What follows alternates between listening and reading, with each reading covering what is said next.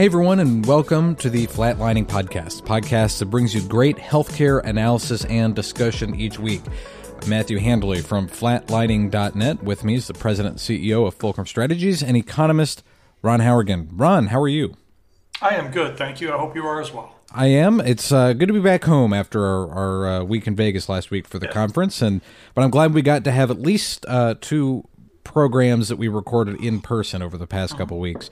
But we are virtual today, as you can probably tell, and that's quite all right. That's just the way of the world we live in now.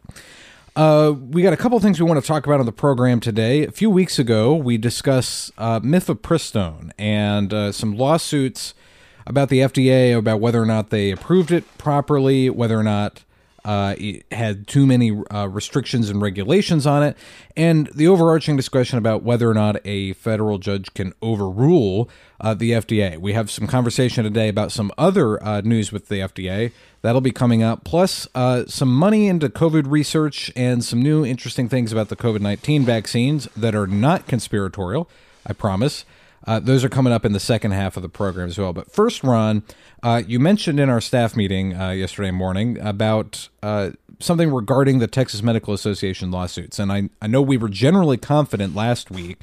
So why don't you share what you heard and whether or not we ought to be concerned?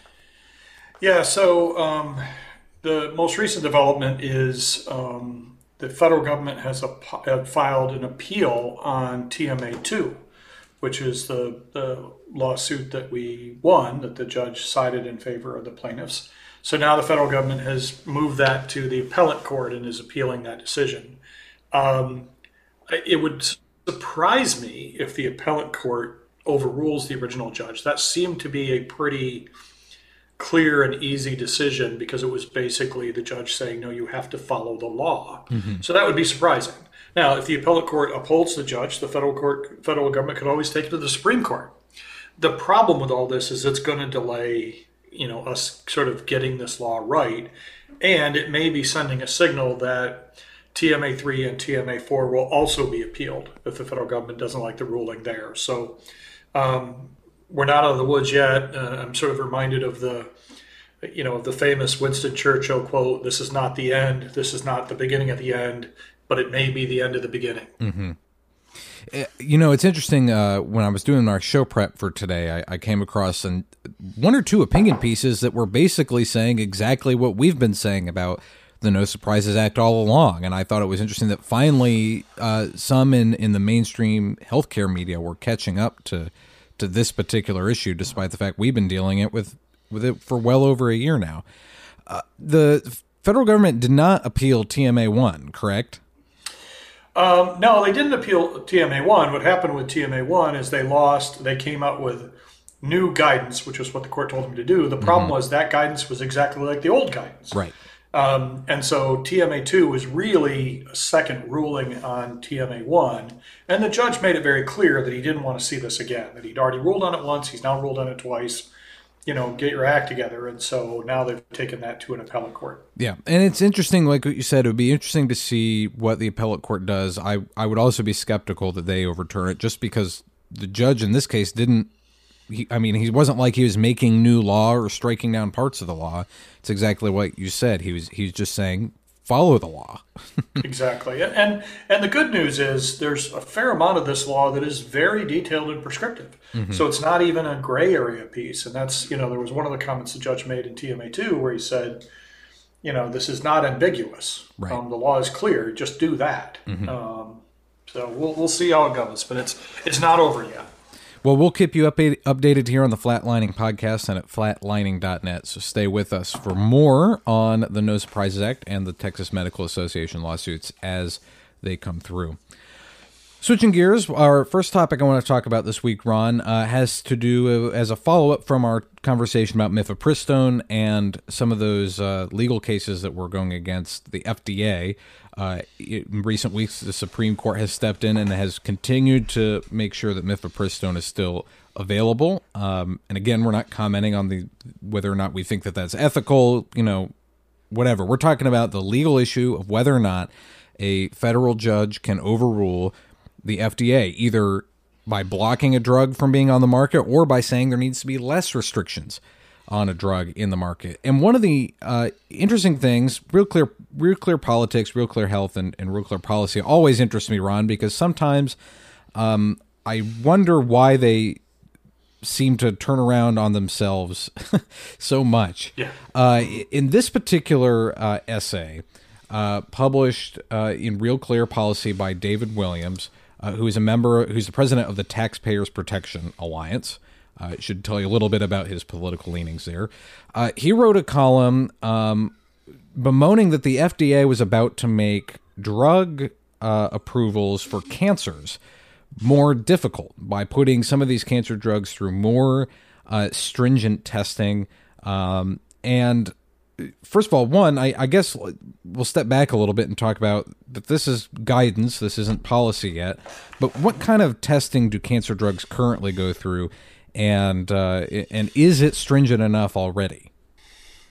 Well, yeah. So it's an important question to understand. What does the clinical trial testing look like for a drug in a perfect world? Mm-hmm. In a perfect world, what you would have is a large number of participants in a clinical trial where you could split them up into those receiving the drug and those receiving the placebo. And you get that sort of law of large numbers. If there's going to be a harmful side effect, you're going to see it when you do it with enough people. And with large numbers, you're going to be able to see the efficacy, the difference between the placebo drug and the non-placebo. That's perfect world. Some would argue, although some argue that it happened too quickly, but that's sort of what we had with the COVID vaccine.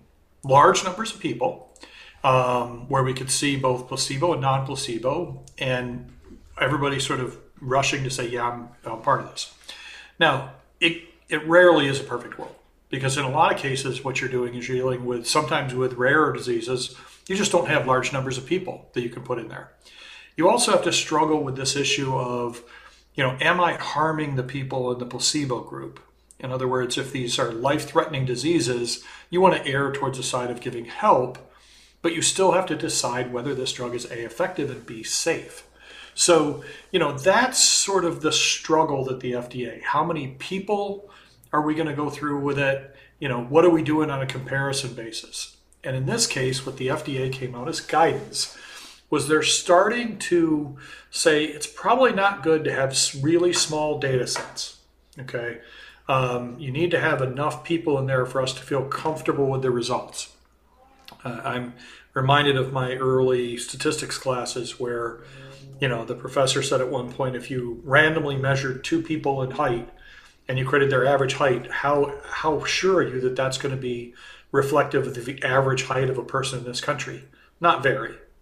Now, if you randomly test the height of 1 million people, how sure are you that you've got the right average height for the country? Really, very sure. So they're bemoaning these sort of small data sets, and what they're also talking about is cross-trial comparisons to historical trials, where they're saying, look, well, in this old historic trial, we did this. We think that's going to apply over in this situation. It's an inference. It's not as good as that perfect world. And what they're really doing here, and sometimes I think when you think about FDA trials, people get concerned that, well, they're saying you can't have this drug and, compared to nothing. Why don't you let them try? Well, they're really not comparing it to nothing. Most of these drugs they're comparing to some current treatment or drug that's already been approved. So it's not as simple as just saying, well, let's give everybody this drug. What harm could it do?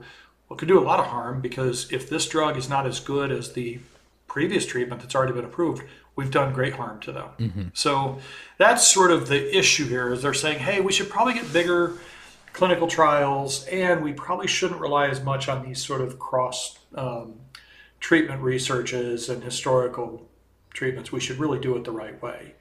That being said, I think the FDA does a horrible job, because how do you strike that balance between as much certainty as you can get that a drug has efficacy and safety, and wanting to get that drug in the hands of the people who need it as quickly as possible? That's a very difficult balance. And we've seen a number of situations, including the COVID vaccine, where people will argue it took too long, and somebody else will argue it didn't take long enough. Mm-hmm. And somebody else will say, well, you waited too long to make sure it's safe. And somebody else will say, well, that's not enough people to guarantee it's safe. It's a damned if you do, damned if you don't environment. Right. And we're seeing that now in this particular instance, where On the one hand, they're arguing that there's too many restrictions on trying to approve new cancer drugs. And meanwhile, there's cases tied up in federal court about they didn't do enough to determine whether or not certain drugs were safe.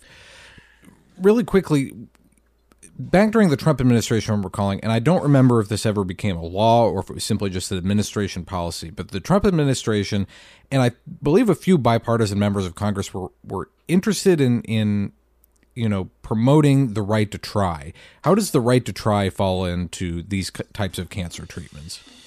Well, the right to try is a thing that on the surface of it sounds like it should be a no-brainer. I'm a patient with let's say a disease that has a pretty bad prognosis, a fatal disease, and we think there's a drug who might help me. Well, why shouldn't I be allowed? It's my life. Why shouldn't I be allowed to try it?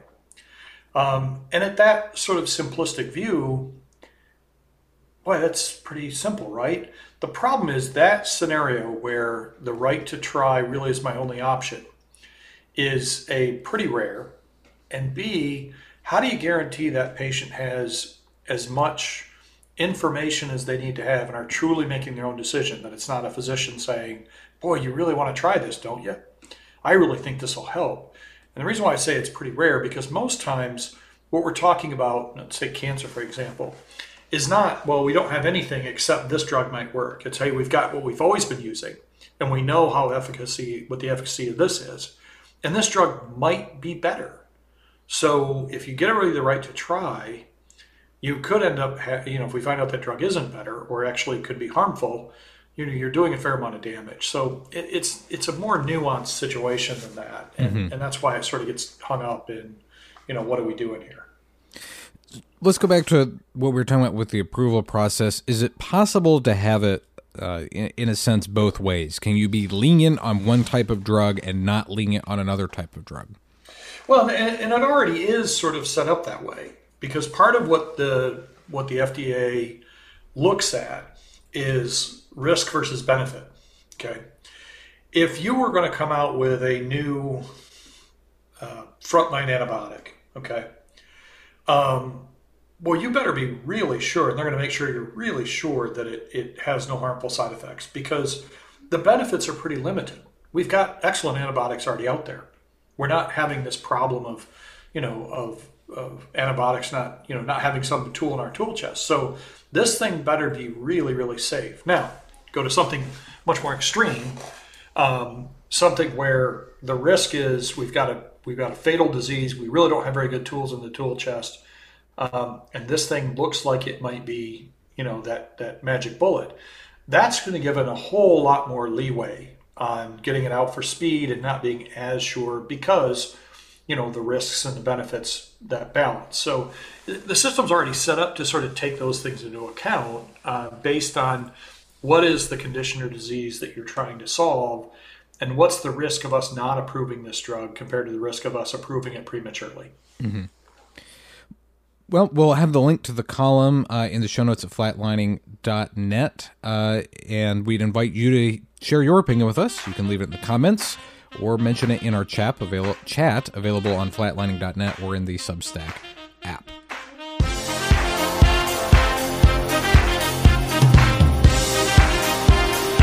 Hi there, thanks for checking out the Flatlining Podcast. If you like this program and the content you're listening to, do us and your fellow healthcare workers a favor. Subscribe to the show on this platform and share it with your friends. We're quickly growing thanks to you, and we want to help more and more physicians and practice managers stay up to date on the most pressing issues in healthcare.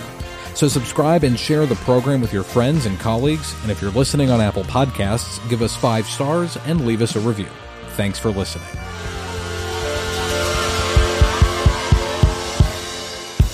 Ron, I want to switch gears a little bit and talk about COVID-19 because, as you wrote back in 2022, I believe, we were in the end of the beginning then, and I think we're still in the beginning of the middle part of COVID-19 as we figure out just exactly what it has done to our society, to our economy, and in particular to our healthcare system. And Stat News has got a very, I thought, rather good lengthy piece on the amount of spending the federal government has done studying long COVID. And we've talked about long COVID before, and it's how it some people, I think, might try to brush it off as, people being lazy after COVID, people being hypochondriacs. But long COVID does exist, and it can have a very detrimental effect on our economy going forward. So I want to start there with why we should care about long COVID and how it might affect our economy. Well, we should care about long COVID because, first of all, we need to definitively answer the question, what is long COVID? How prevalent is it? Mm-hmm. What can it do? What are the, if we've got this situation where we have a condition of COVID that has long effective impacts on patients, we need to know that. Remember, COVID was a novel virus, so we're still learning about the virus itself. Now we're learning about sort of long-term influences. We also know that COVID is not going away. We're not going to beat this virus. We're going to survive it long enough for it to mutate to the point where it's not as deadly as it was. And perhaps we're close to being there. Yeah, and I think we are. I think we did a good job of surviving the most dangerous part of COVID. But now, if the virus is always going to be there, we also need to know, will the not fatal version of the virus also cause long COVID? So it's really trying to answer the questions: what is it? Is it always going to be here? How does it manifest itself? And one of the problems in sort of answering those questions is a lot of these conditions were things that were present before COVID. So we've got to figure out, was this a cause and effect relationship, or true and unrelated? Did somebody have developed fibromyalgia after getting COVID, and it's not at all related to COVID, or was it an actual direct relationship? Those are still pretty open questions right now. And if it is something that's directly related to COVID, that means that not only are as you mentioned, you're going to have the exact number better than I would from your speech last week. The number of people that are no longer in the workforce, in part because they died from COVID, but now that number might be even greater because people, they may be on long-term disability or short-term disability because of long COVID.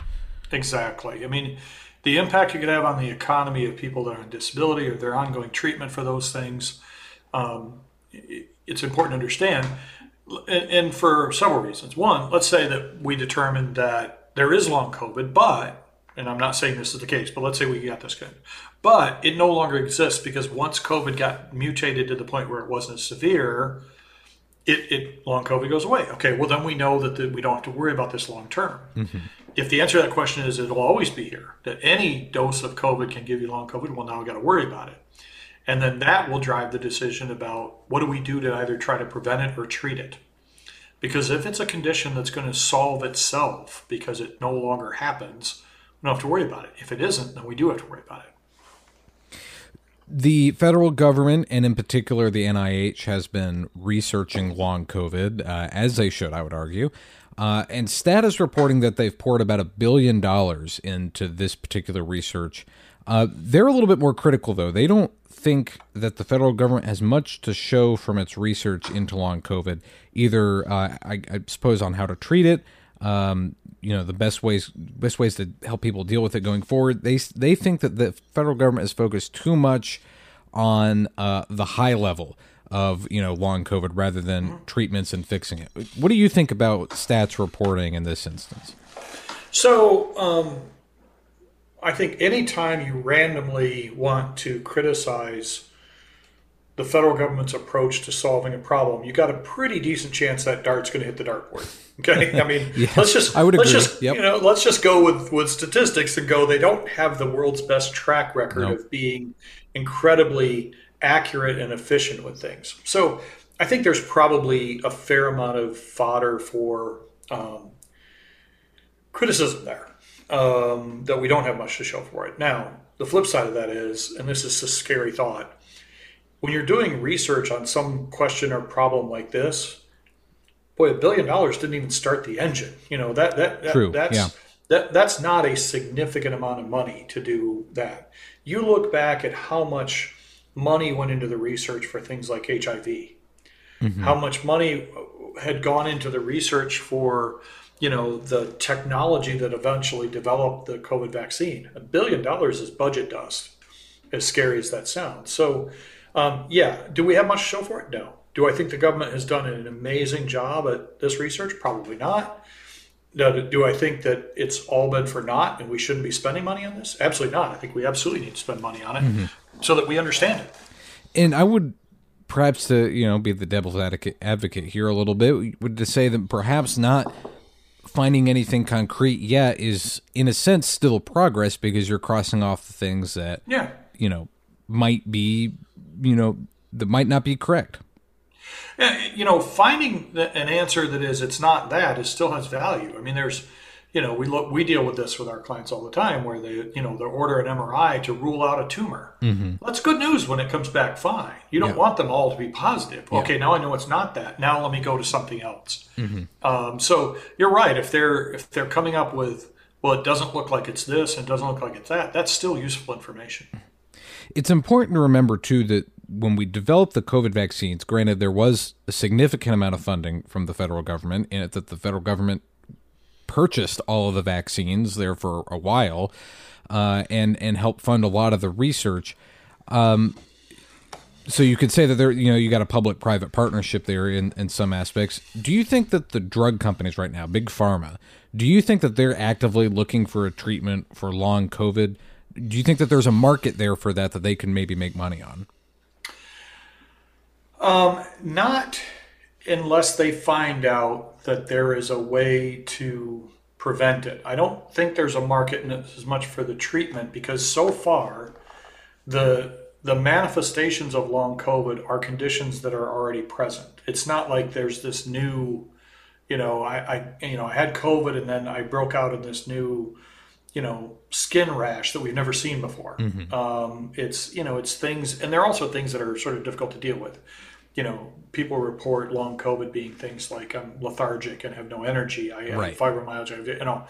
Now, if they found that there's a specific thing that happens with COVID that can be treated that would get rid of all these, then there's a market for it. I don't see Big Pharma right now heavily involved in the long COVID market until they learn more about it. Plus, I would argue from a healthcare and perhaps from a moral perspective too, it's the same reason that when all the people who were all mad about vaccines were constantly pointing to the treatments, and the rest of us were pointing back to the vaccines, said I'd rather be not get the disease than have to get treatment for the disease. Right, exactly. We'll have the link to the stat article in our show notes for the program. I want to stay with COVID now, but switching gears to vaccines a little bit, because we've talked a lot about some of the wacko theories out there about COVID vaccines and vaccines in general. And one of the interesting things that I think has come up is one of the potential quote-unquote adverse reactions to the COVID vaccines that was investigated by the CDC is the people might develop tinnitus. And I did a little bit of reading into this, Ron, and you can help me understand it a little better too, that tinnitus is not necessarily something that's totally out of the blue when it comes to talking about vaccines, because it's been reported for other vaccines before as well. But the CDC in this instance determined that there was no connection between the COVID-19 vaccines. Talk a little bit about how they investigate those adverse reactions, just as a refresher for everyone. And then if you can, talk a little bit about tinnitus in particular. Yeah, so one of the things that you've got to be very careful about when people bring up these connections to the COVID vaccine, and then these people report tinnitus, et cetera. And we've talked about this in the show before, is, the whole true, and unrelated. Just because something happened right after something else didn't mean that there's a causal relationship. So the thing I like to say about when everybody says, oh, well, X percent of the people who got the vaccine suddenly developed tinnitus. Right. Well, you know what? There's also a strong correlation between the vaccine and pregnancy. There are a lot of people that right after they got the vaccine got pregnant. Well, that's because there are people who get pregnant all the time. Right. There are people who develop tinnitus all the time. There are people who develop other things all the time. That coincidence that they happen close together doesn't mean causal. So, it'd be ridiculous to say, I got the vaccine and I got pregnant. No, we know how you got pregnant. Okay. Right. It just happens to be that they happen fairly close together. Okay. Yep. So that's one of the problems of it. Now, and I suffer from tinnitus because I have Meniere's disease, and it's a horrible thing. There's this constant screech in my left ear. So what they did was they, first of all, like they do with everything else, they said, okay, is there some sort of of a correlation between the vaccine and the onset of tinnitus.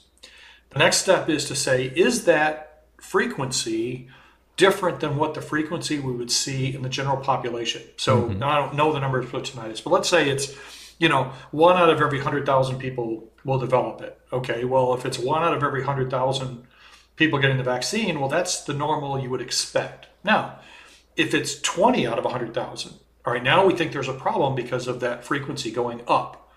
Then you got to move to the next thing. What about the vaccine, either biologically or chemically or whatever, do we think could have an impact on tinnitus? And what are the root causes of tinnitus? What happens? Why does it happen, et cetera? And basically what the research found was, there was not an increased frequency in the development of tinnitus other than what we would normally expect. So it doesn't look like everybody got a COVID shot and then the frequency went way up.